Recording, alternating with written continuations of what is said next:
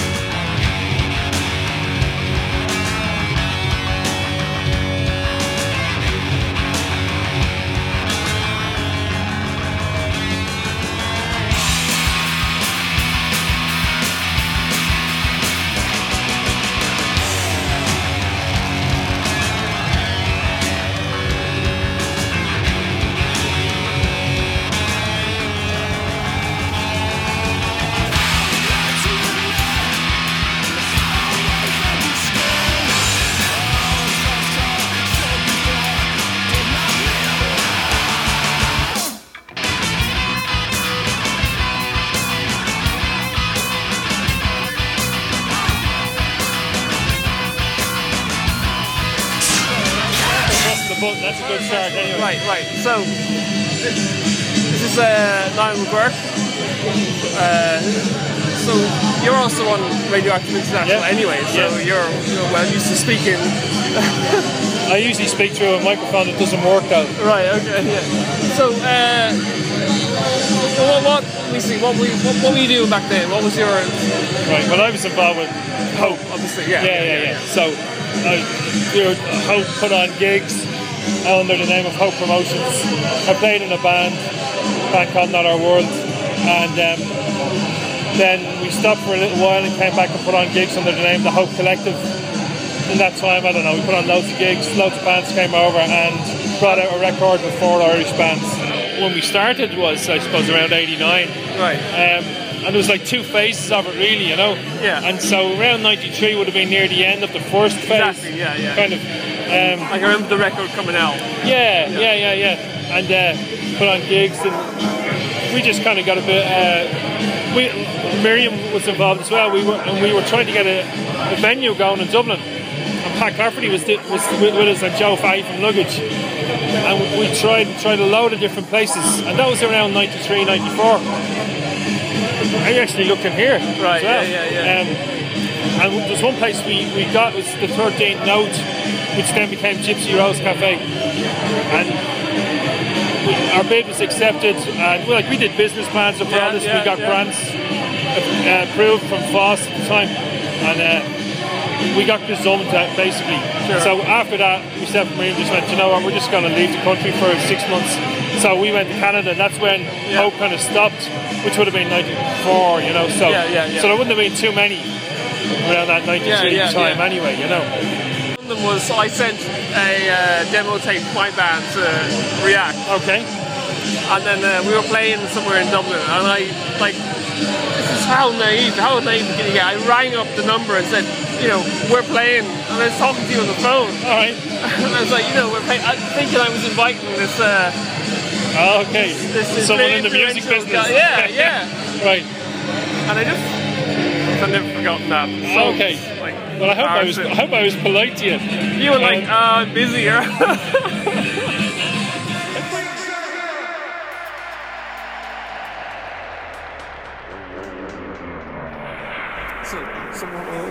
I'm talking here to Dara McCarthy, who made the film which the night is named after. Let's say. So you know, how do you feel now about your college project, wasn't it? Yeah, it was a final year project. Yeah. Is constantly gets referenced when people talk about that time. I bet when you made it at the time, you didn't think people were going to continually reference this as the document of the time. Yeah, of course, no. Genuinely, it's really gratifying that people are still searching it out, looking at it. And well, actually, I suppose in a way, now that I think about it, in a way, the reason they reference that is because at the time I had thought of calling the film "Don't Call It a Scene," in the sense that it's the death of something to call it a scene for what was going on in the city. But in a way, it's the only. It's a kind of a thing that enables it to be. It gave a name to the scene, sort of. One of the only documents at the time. Absolutely, yeah. You know, it's. I mean, it was incredibly low budget. It was made on no budget, literally. But to make something like that now is that much. It's much easier for people. It's actually much easier for people to make things now. And it was only when we were making that, we were dealing with what we were dealing with.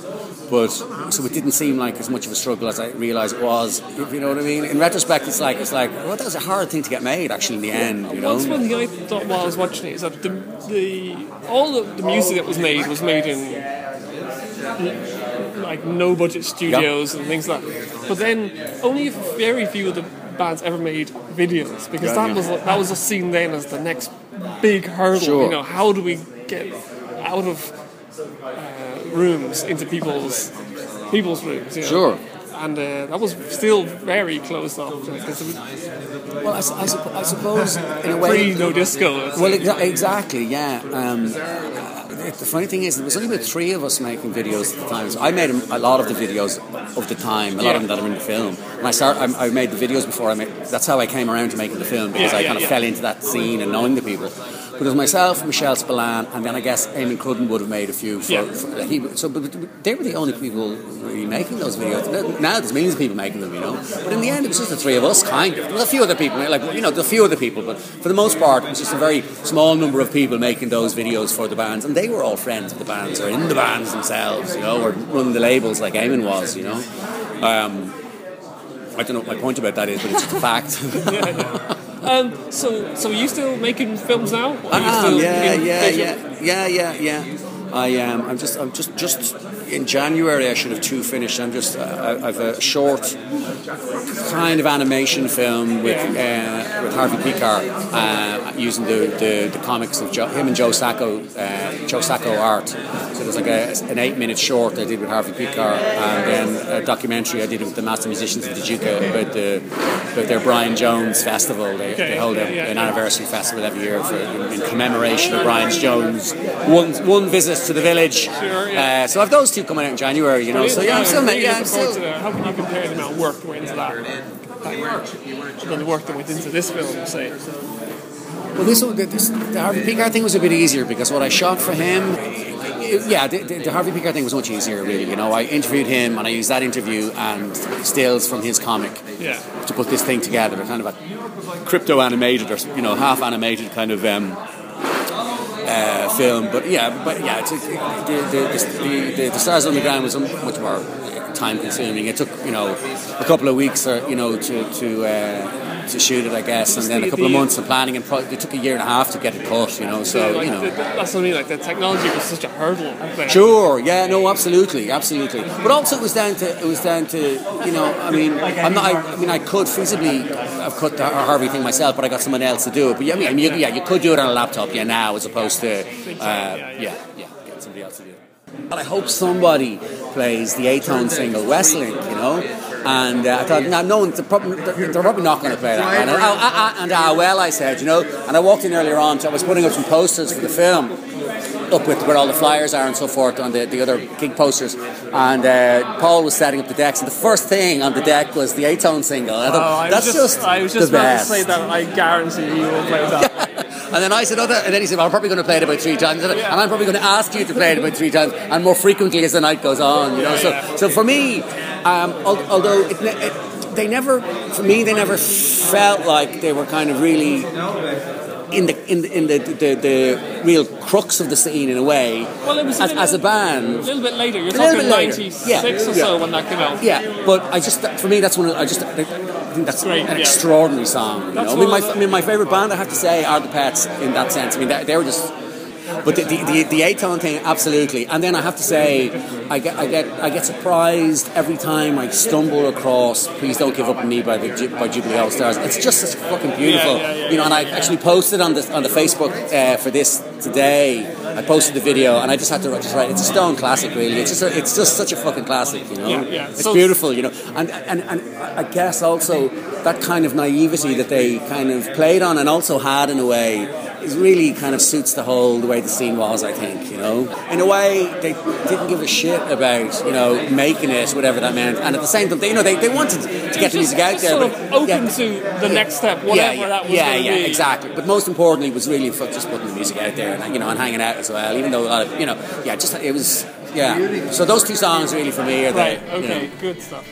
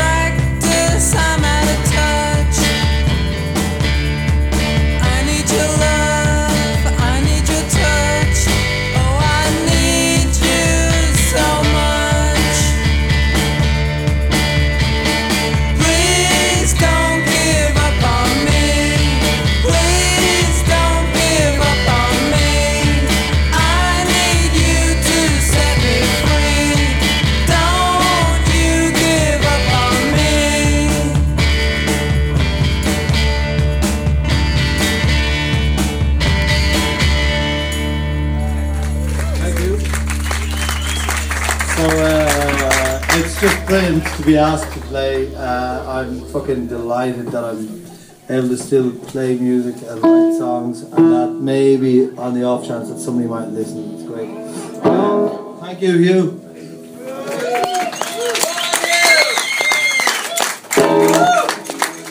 And for the night that's in it, so an old we're gonna do this, and if you've got like loads of like really cool delay in the chorus, that'd be great.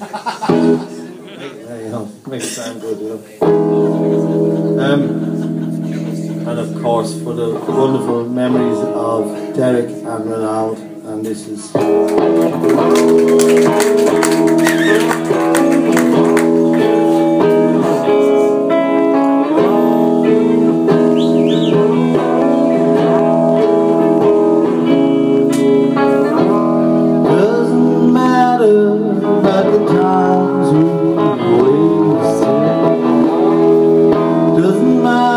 Cause it's all gone anyway.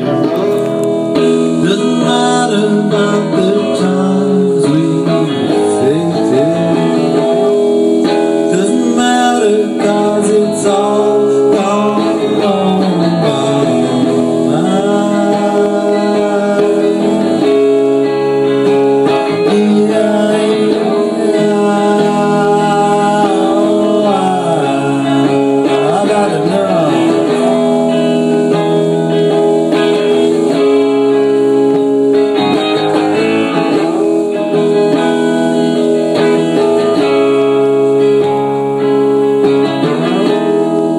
mismatching, let me in on scratching.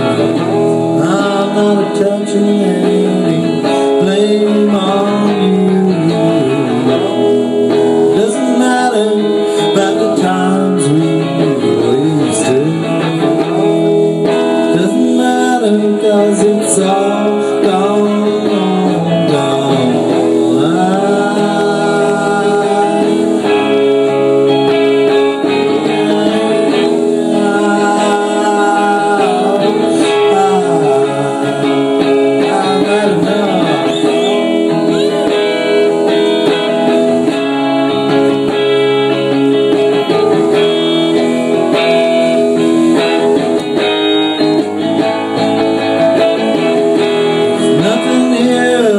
There's nothing here worth saving. Dead weight, dead horse. Dead weight, dead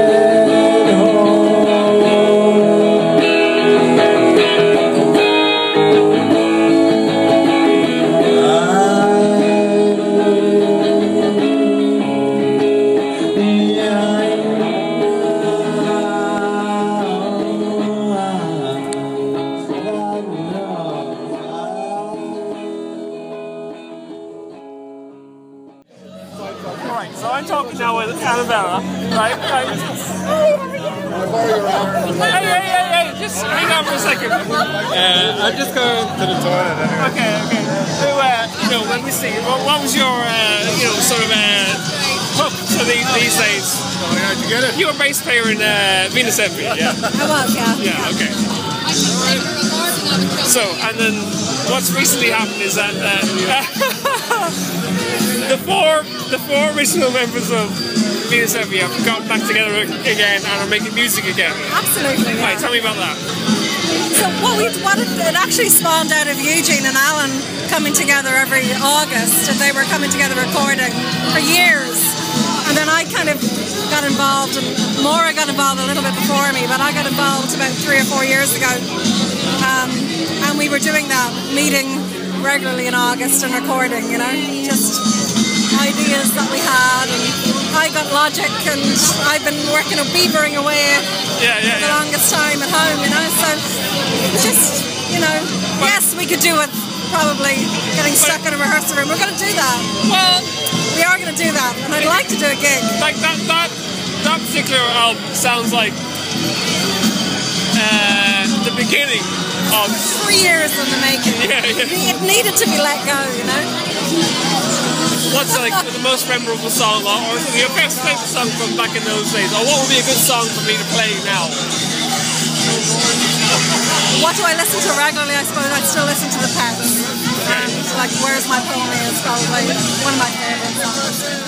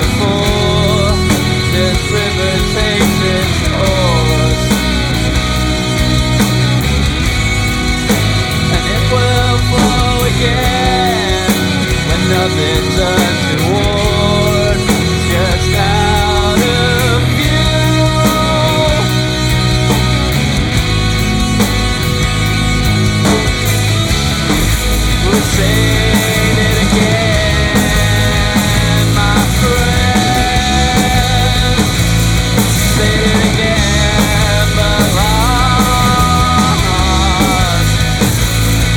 it again, my friend.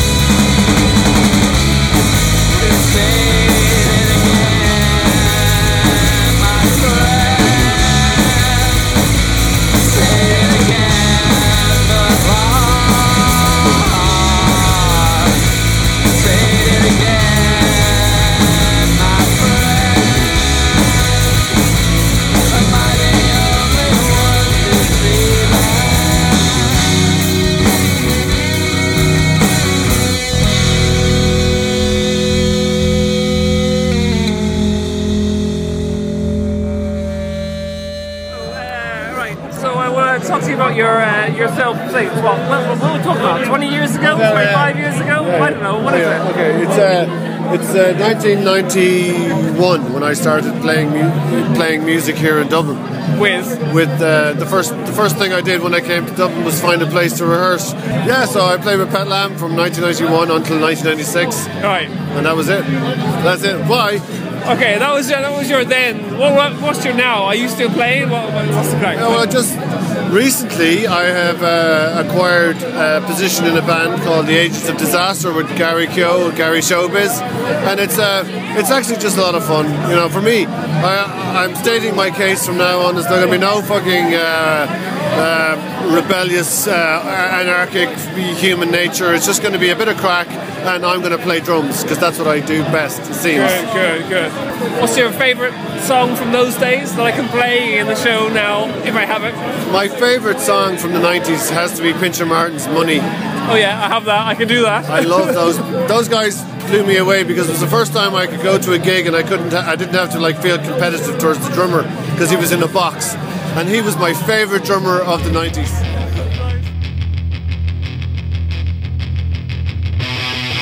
Taking 2 steps forward and 3 steps backwards and 4 steps backwards, I wear the smile of a man condemned.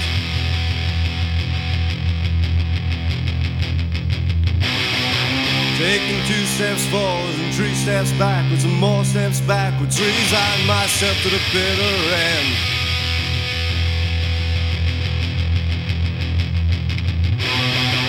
Eat my meal in silence, smells so good, but it tastes of violence. I want more money than I can spend.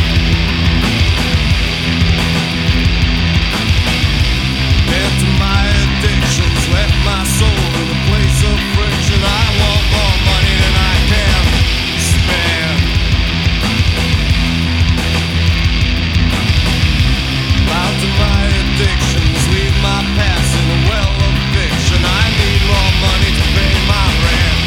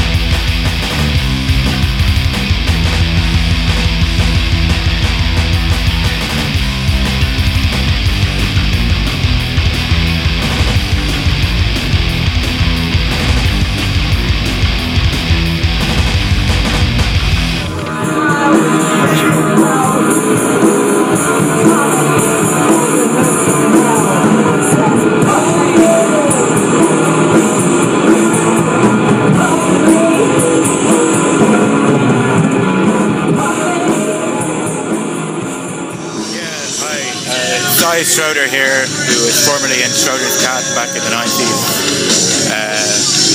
And I would like to hear Recollector by the Idiots. Oh, perfect.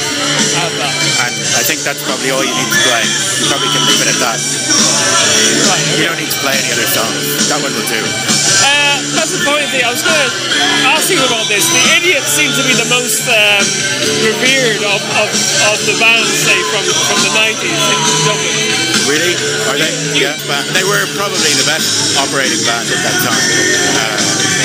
They were the most impressive live, which was really the most important thing back then because people didn't have the resources to make any records that were any good. And the recording that they did make was not bad. Yeah. Brian Mooney labouring on his little Tascam 8-track. But they were just, every time they played, they were so reliable, you know. You'd go to one of their shows and you'd be transported. They were like a show, and they had their show. They were also, what I liked about them at the time, and what I still think is something that I think about quite a bit, is they didn't talk to people, they didn't engage, they didn't have this hang-up about engaging with the audience, which is such a big part of Irish musical culture. You know, they just played their songs as powerfully and intensely as they could, and that took you over. And you didn't, you know, I mean, it was great. You know, obviously I know them all now as people, and they're great people, but there wasn't any great need to connect with them as people. You know, there wasn't any kind of, hey, how are you doing tonight, Castlebar? Yeah. I agree with that. Yeah. They just played, and that really stood out in my memory of that time. You know, I think there a lot of people who weren't, anyway, were too young to have seen them, are picking up on them. They like seem to be. Well, that's part I read about it online. You know, like one of the few bands that people are still picking up on. Yeah. Well, I mean, I suppose. I think even now that you say it, probably the recorded stuff that they have represents them better than maybe the recordings that other bands did at the same time. Yeah. With the exception of maybe Wormhole's first record, which I think really also gave a pretty good record of what they were like as a band live. They were another great band live back then. But I think a lot of the recordings that people produce just tended to be a bit kind of scrappy, you know. So I think if kids are finding those bands, the Idiots now, it's because the document is worth listening to. I was talking to somebody earlier about this. 20 years ago, you got into the songs at the gigs, and then you heard their recordings, and you were kind of disappointed. Whereas these days, you get into the recorded stuff first, and it's so well done. But I think that's going to see them live, and it's like, oh, right. Yeah, but I think that's going to change. You know, I think well, live music is really much more important than it's been for a long time now. You know, I mean, particularly for bands who are starting out, and I mean, even also for successful acts. You know, I mean, I think live music is where you make a living now as an artist. So people have to put a lot more attention and energy and thought into it. You know? Right. Well, hopefully, I look forward to that. I mean, everyone can make recordings that just sound exactly the same now. So, yeah. So there's really not much interest in hearing them unless they've been given a bit of thought. But okay. Well, speaking about recording, you're still working away and stuff. Yeah. I'm trying to finish an album at the moment. Yeah. It's very nearly finished. I think this month, January, it's going to be done. It's going to be finished in January. So, excellent. And then it'll be out, I guess, in the summer at the latest. Brilliant. Thanks.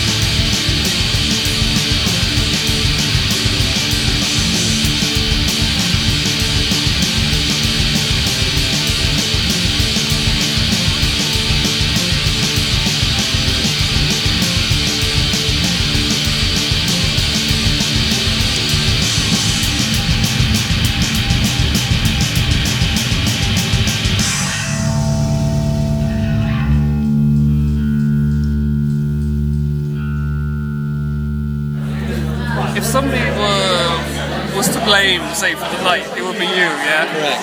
This is Pat. Yeah. Okay. Me. So, like, why? What happened? Why did this happen? well- I kind of saw the whole thing happen No, well, online. I think, Brian Goff, I have points coming. Brian Goff, who used to be in Mexican Pets, Facebooked me and put up a post saying that nobody's working title for Mexican Pets. He's 20 years old. Sure. So I said, well, why don't we... He said it was this, I think, September. And I said, well, why don't we do something for it to mark the anniversary? And I said, rather than just do something... Because Mexican Pets, as you know, hadn't been going for a long time. Sure. And Derek, who was the bass player, passed away. So I suppose, in a way, even though there were various different members of Mexican Pets, we were never really going to be getting back together or anything. We played once in between, as in sort of memory to Derek, and till then I hadn't really thought about it. But when Brian mentioned it recently, I just thought, what a great night it would be just to get everybody back together and see some old faces, because I live in Donegal. I hadn't seen people for 10, 15 years. So I thought it'd be a bit of a crack to get people together in a room, just literally with a DJ maybe, and do something. And then we mooted the idea about having some bands and getting things together. A few other people have joined in. And actually some people couldn't make it tonight who joined in very early on, such as Aben Quidnan and Ollie Cole. And it just became this. And John Brereton kindly said, would you like to have the Grand Social Club? So we said yeah, and we thought of it for a charity, so we just did it that way, and we literally did it through the dreaded Facebook. It went from let's get together for a pint to suddenly it was getting sort of reported.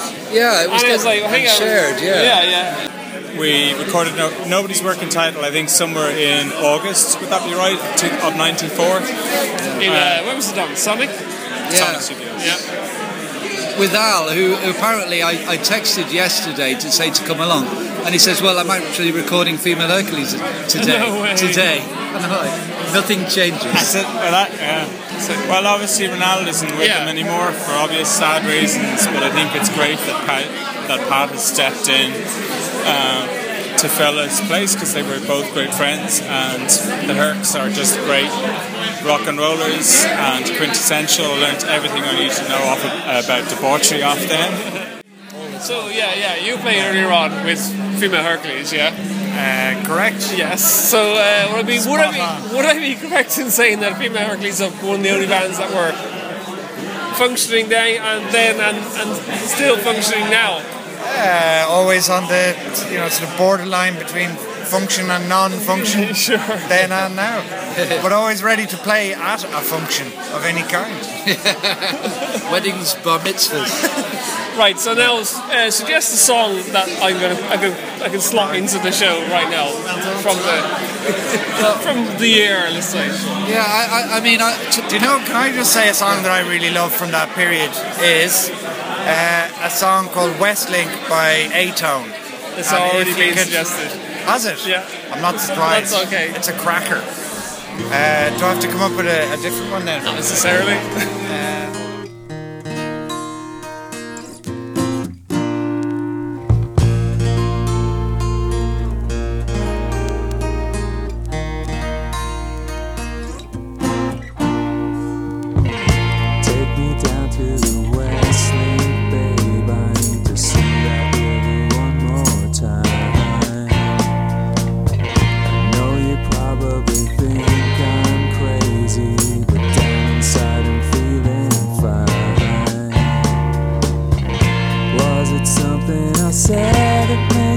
Someone else instead. I was biding my time, waiting out for some sign.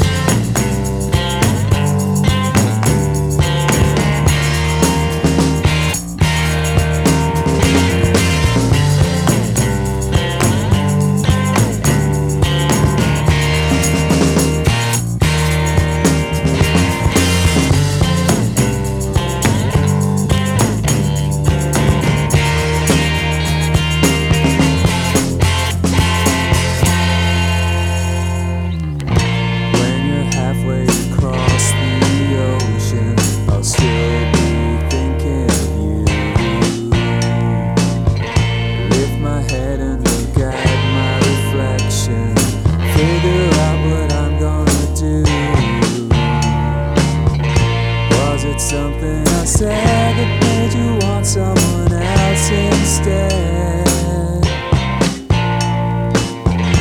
I was biding the time, waiting till you'd be mine.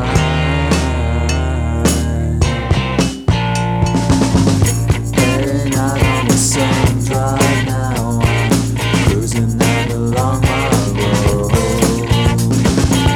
I'm going on out to the West Lane, babe. I gotta try to break the city's code. Was it something I said that made you want someone else instead? Well, I was writing the song, you were right all along.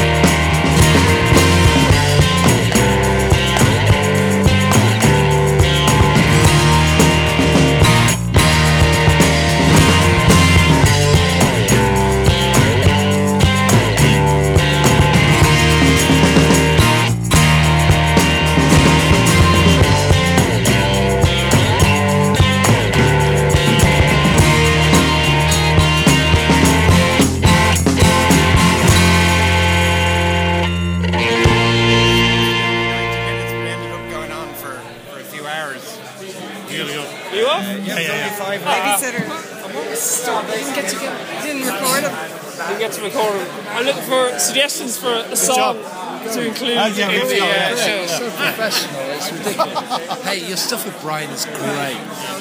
His songs are deadly, aren't they? Recollected by the Idiots. Do you know what made me think about how great the songs were with Brian was the fact that he played his Idiot song. Yeah. Like, well, let's say acoustically, but just himself, and how great a song it is. Without all of the band. Same with Gary. I had the same, amazing. Yeah, it's amazing. Yeah, I just thought how incredible the songs were. The songwriting actually, which I think went nourished. The fact that we were songwriters, that was really their only good song. They were great songs. Yeah.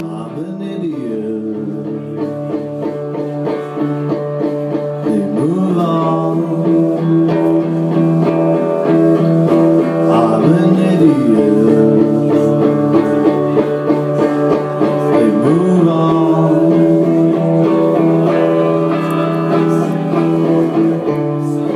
Got your vitamin and exercise. Wanna be in good shape.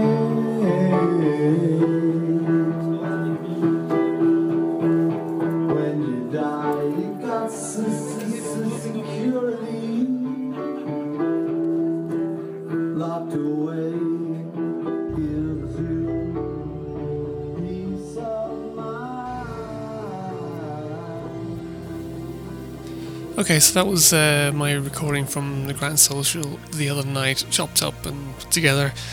Okay, so we got 10 minutes left, so here's something that came out in the let me see, the arse end of the 90s, 1998, and it is from Joan of Arc from the album Lost at the Sea. Here's You'll Always Find Me in the Toilet at Parties.